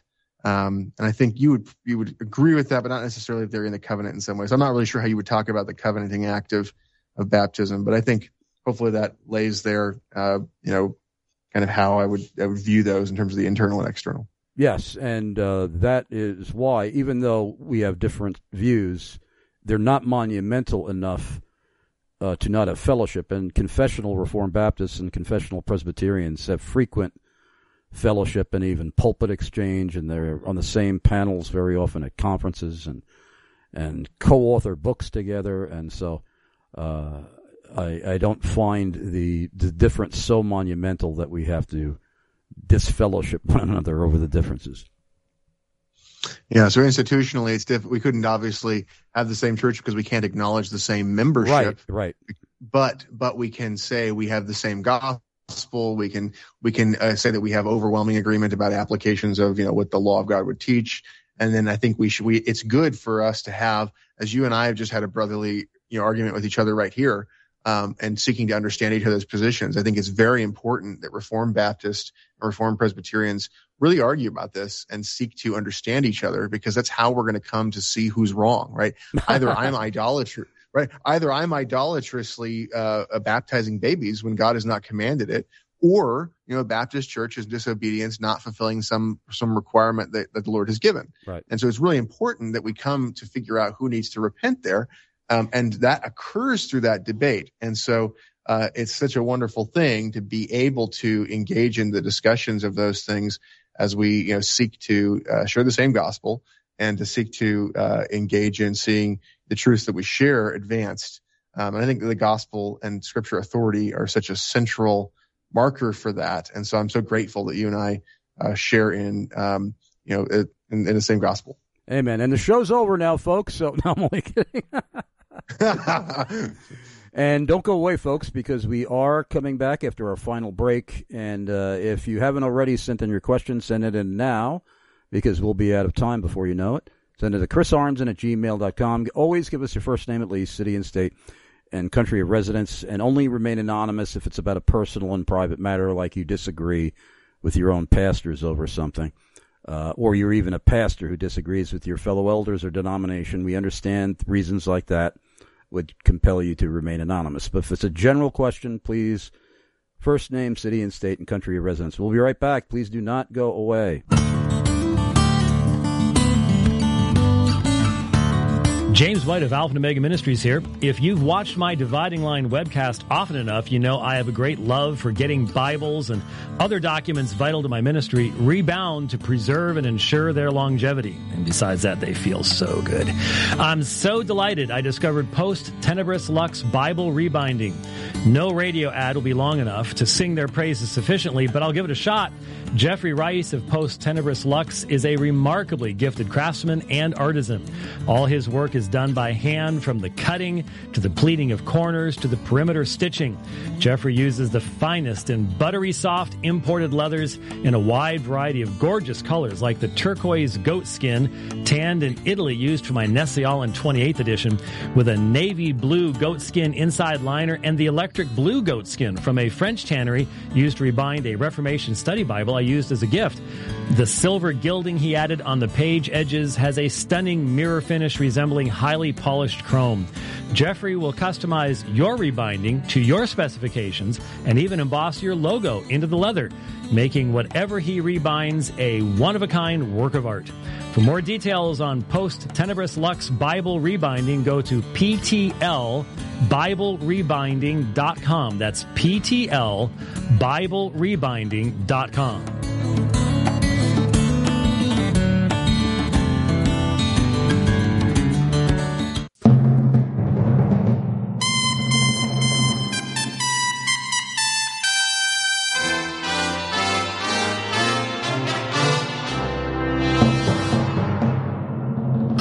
I'm Brian McLaughlin, president of the SecureCom Group and an enthusiastic supporter of Chris Arnzen's Iron Sharpens Iron radio program.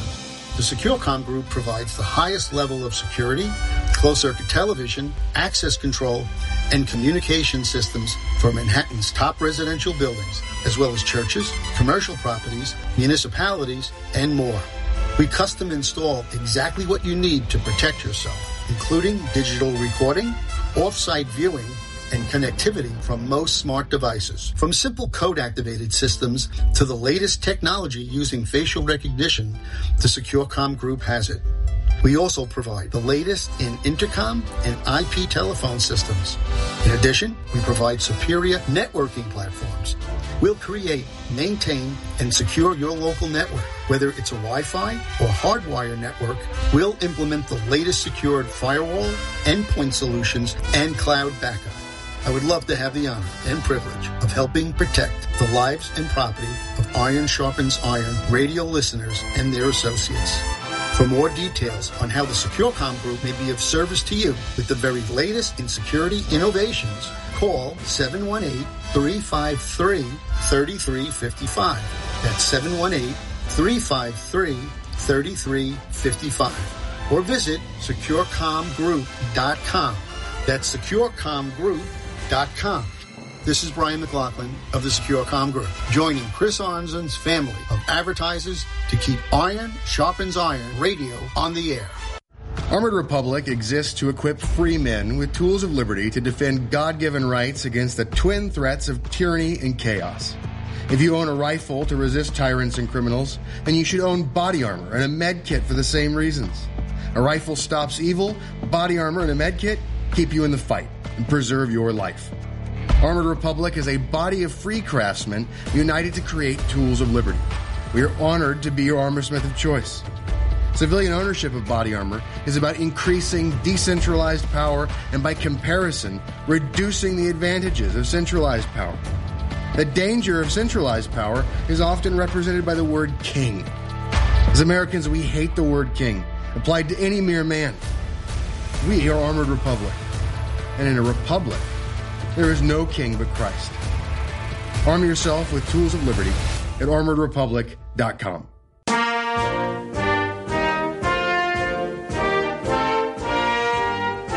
I'm Dr. Joseph Pipa, President Emeritus and Professor of Systematic and Applied Theology at Greenville Presbyterian Theological Seminary. Every Christian who's serious about the Reformed faith and the Westminster Standards should have and use the 8-volume commentary on the theology and ethics of the Westminster Larger Catechism titled Authentic Christianity by Dr. Joseph Moorcraft. It is much more than an exposition of the Larger Catechism. It is a thoroughly researched work that utilizes biblical exegesis as well as historical and systematic theology. Dr. Moorcraft is pastor of Heritage Presbyterian Church of Cumming, Georgia, and I urge everyone looking for a biblically faithful church in that area to visit that fine congregation. For details on the 8-volume commentary, go to westminstercommentary.com, westminstercommentary.com. For details on Heritage Presbyterian Church of Cumming, Georgia, visit heritagepresbyterianchurch.com, heritagepresbyterianchurch.com.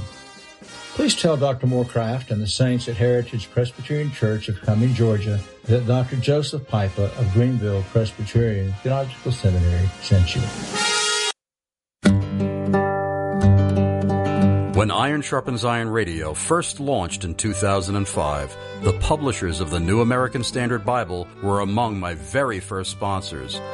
It gives me joy knowing that many scholars and pastors in the Iron Sharpens Iron Radio audience have been sticking with or switching to the NASB. I'm Dr. Joe Moorcraft, pastor of Heritage Presbyterian Church in Cumming, Georgia, and the NASB is my Bible of choice. I'm Anthony Uvinio, founder of the ReformRookie.com and co-founder of New York Apologetics, and the NASB is my Bible of choice. I'm Pastor Tim Bushong of Syracuse Baptist Church in Syracuse, Indiana, and the NASB is my Bible of choice. I'm Eli Ayala, founder of Revealed Apologetics and staff member with the Historical Bible Society, and the NASB is my Bible of choice. I'm Pastor Josh Miller of Grace Bible Fellowship Church in Harrisburg, Pennsylvania, and the NASB is my Bible of choice. I'm Joe Bianchi, president of Calvary Press Publishing in Greenville, South Carolina, and the NASB is my Bible of choice. I'm Pastor Jake Korn of Switzerland Community Church in Switzerland, Florida, and the NASB is my Bible of choice. Here's a great way for your church to help keep Iron Sharpens Iron Radio on the air. Pastors, are your pew Bibles tattered and falling apart? Consider restocking your pews with the NASB. And tell the publishers you heard about them from Chris Arnzen on Iron Sharpens Iron Radio. Go to nasbible.com. That's nasbible.com to place your order.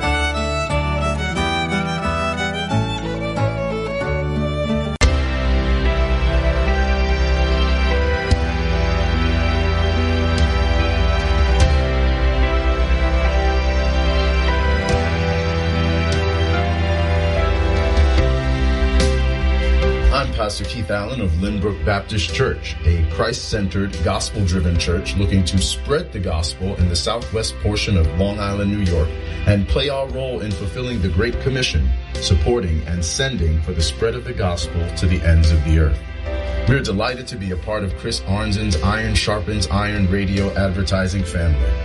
At Lynbrook Baptist Church, we believe the scriptures of the Old and New Testaments to be the inspired Word of God, inerrant in the original writings, complete as the revelation of God's will for salvation, and the supreme and final authority in all matters to which they speak. We believe in salvation by grace through faith in Jesus Christ.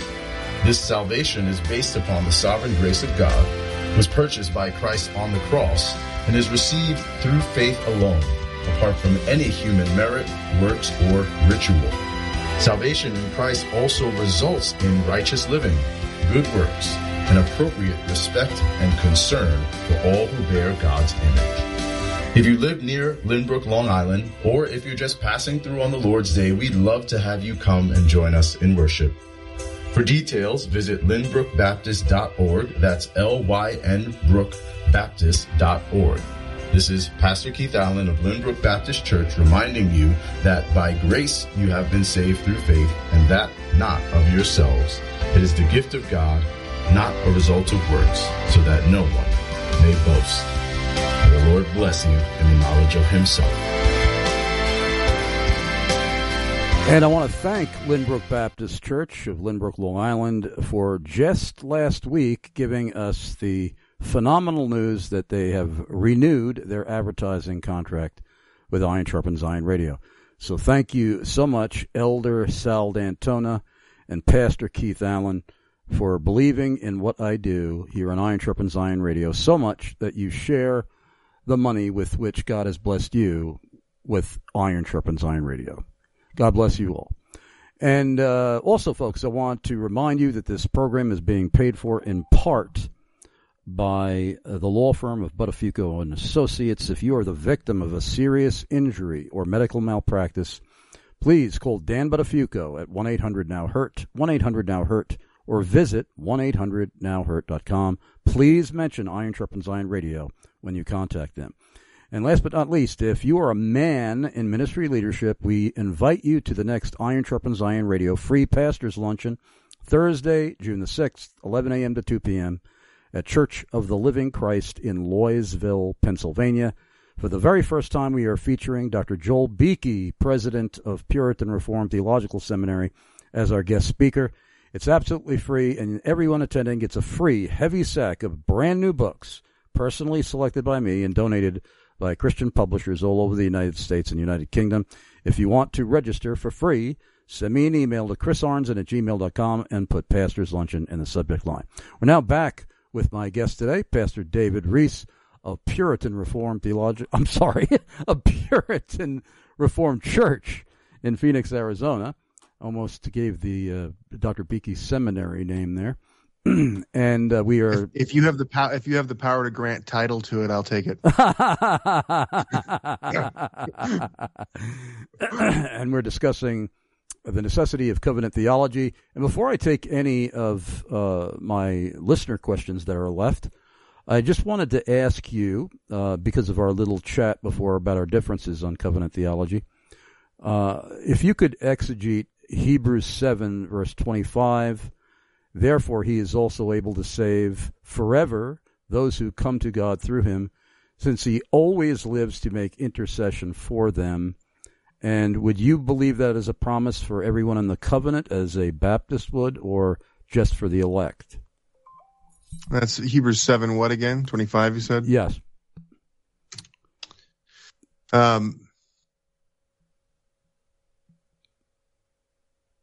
So I would say that obviously his capability in terms of the idea of being able to save the uttermost is something that he has in terms of anybody, but he obviously effectively only does it for the elect.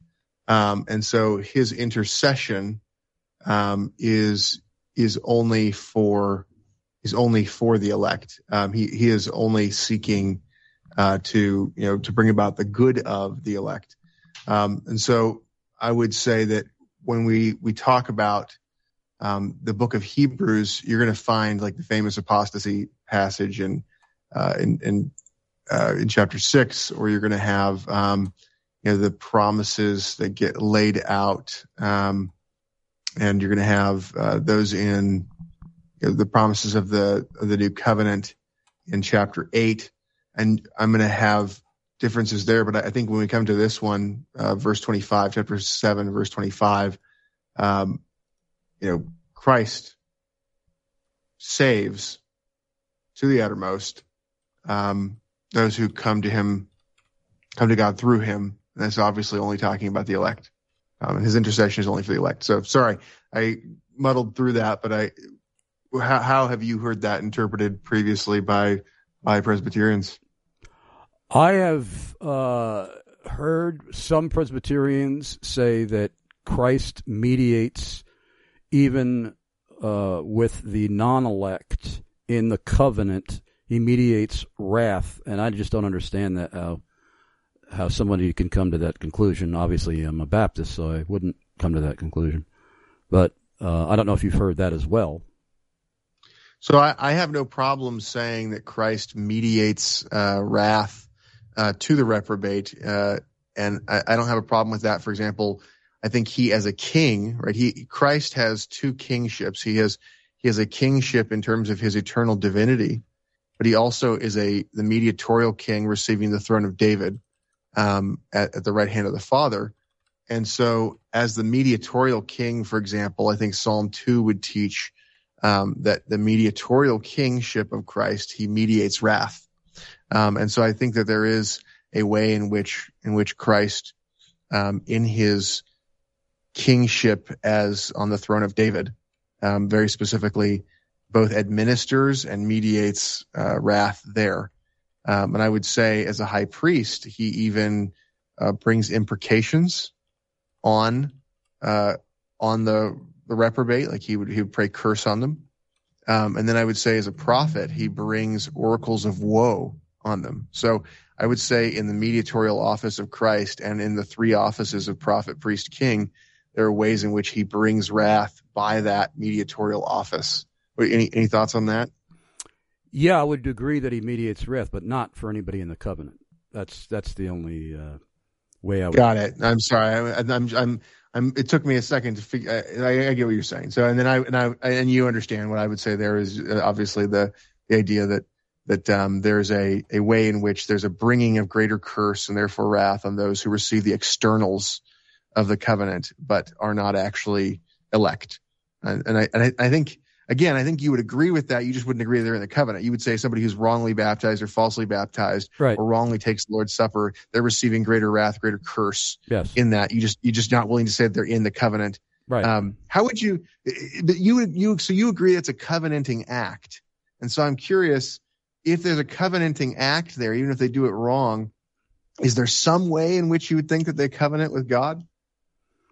Well, I guess if you want to use that way of phrasing it, covenant with God, like, for instance, two lost people getting married, who maybe, even though not all lost people consciously are making a covenant with God, there are some that proclaim that.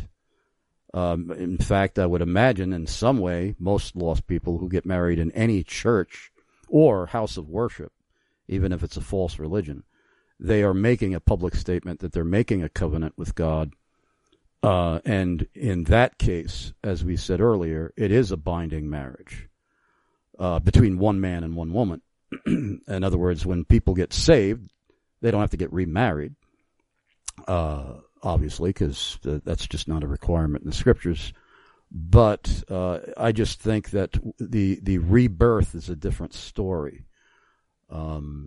And I believe that all who are truly in the covenant are the elect, and those that appear to be, to the outside world, are merely charlatans, or they're not necessarily conscious charlatans. They may be just lost people who are unaware of their state.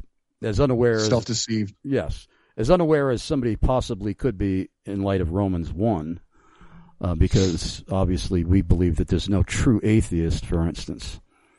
But that's about all I can think of saying right now on that issue. But as far as, before we go to any final listener question, did you want to conclude with anything else as far as what you intended to say about your theme today, the necessity of covenant theology? So, thank you for that opportunity. I think in regards to the general points that I want to make sure that people walk away with, I want to make sure that people remember that there are three major covenants that govern the structure of how we think about history and how the Bible is organized. And that's the covenant that exists between the members of the Trinity, the intra-Trinitarian covenant between the Father, the Son, and the Holy Spirit, where their roles in terms of how they carry out creation and redemption occurs. Then also the covenant of works between God and Adam is the basis of our guilt. The covenant between God and Lord Jesus Christ, God the Father and Lord Jesus Christ, called the covenant of grace, is that whereby we have salvation, where we have the death of the second Adam to pay for our sins. I want to make sure that people think about the fact that there's a transition across time, even with giving of Adam the covenant of grace. Then there's also a building on that with Noah, a building on that with Abraham, a building on that with Moses, and a building on that with David, and that the new covenant, which is that same covenant of grace with a change of the outward forms, is given in what is promised in Jeremiah 31 and Ezekiel 37, and then the Lord Jesus Christ comes and gives us the signs of the new covenant. In the Lord's Supper being, for example, called, we have the cup being called the blood of the new covenant, or the symbol for the blood of the new covenant. And so I want to emphasize those things. And just to get a parting shot at you, friend, I want to say that there's a way in which circumcision as a sign of the covenant is something where people were in the covenant, but they were not savingly in the covenant, but it simply brought greater curse on those. So I disagree, and you probably don't have time to respond. So, sorry. Let's go to another listener question. Let's see here. We have Kimmy in Aquabog, Long Island, New York. And Kimmy says, since you have titled the theme of the show, The Necessity of Covenant Theology, are you claiming that dispensationalists and others are not saved? So if a person ultimately denies that Adam represents them and they have a basis of guilt there, and they deny that Christ is the second Adam and covenantally represents them to pay for their sins and to provide them with righteousness that is not their own, then I would say that they're not saved. If, however, you have those elements in your theology and you think that there's somehow in which you call yourself a dispensationalist and that the covenant is, there's one way of salvation throughout history here, then okay, that's not a problem. And I think many people who call themselves dispensationalists are willing to agree with those basics of the Romans 5, the first Adam and the second Adam. But I think that there are some dispensationalists, people that would call themselves dispensationalists, that want to say that there's a bunch of different ways of salvation. Yes. Some of the footnotes, and stuff like that. And so I think that's heretical. Yeah, and that would be a tiny fragment, from my experience anyway. There are even amongst that tiny minority of dispensationalists who claim that salvation is through obedience and martyrdom during the tribulation, and things like that. They have different gospels, it would seem, but that is not what I have heard. Like, as I've repeated many times in the show, one of my modern day heroes is John MacArthur, and I disagree with John on eschatology and on dispensational theology, but I agree with him on far more than those things over which I disagree with him, and I have no problem having fellowship with dispensationalists as long as they don't harp on or hobby horse their differences, especially with eschatology. I couldn't tolerate, for instance, joining a church where every week they were beating the drum on their unique understanding of pre-tribulational and premillennial rapture and so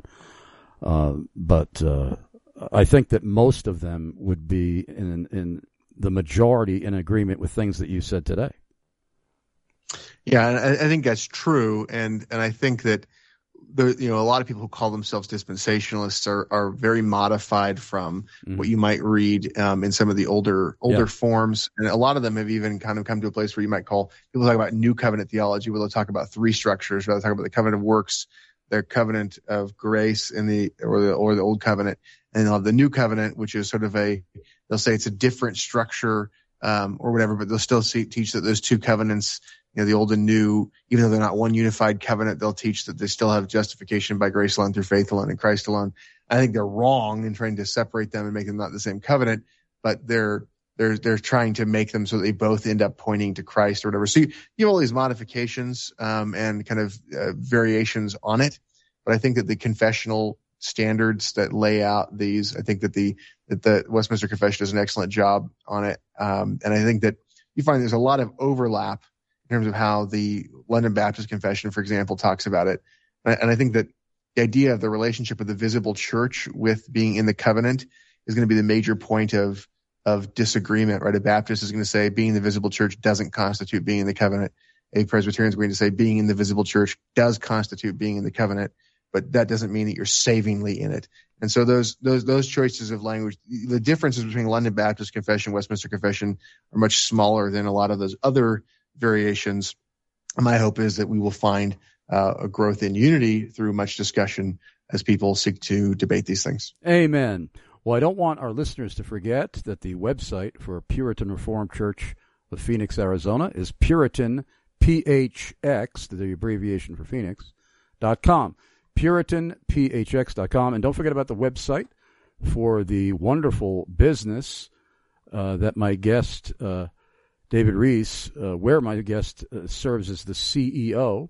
That's armoredrepublic.com, armoredrepublic.com. Pastor David Reece, I am so thrilled that you are a regularly featured guest on this program. I can't wait till you return, and I know it's coming up in the very near future. I always enjoy every minute of our discussions. I want to thank everybody who listened today. I hope that you all have a very safe and healthy and God-glorifying and Christ-honoring weekend and Lord's Day. And I want you all to always remember for the rest of your lives that Jesus Christ is a far greater Savior than you are a sinner.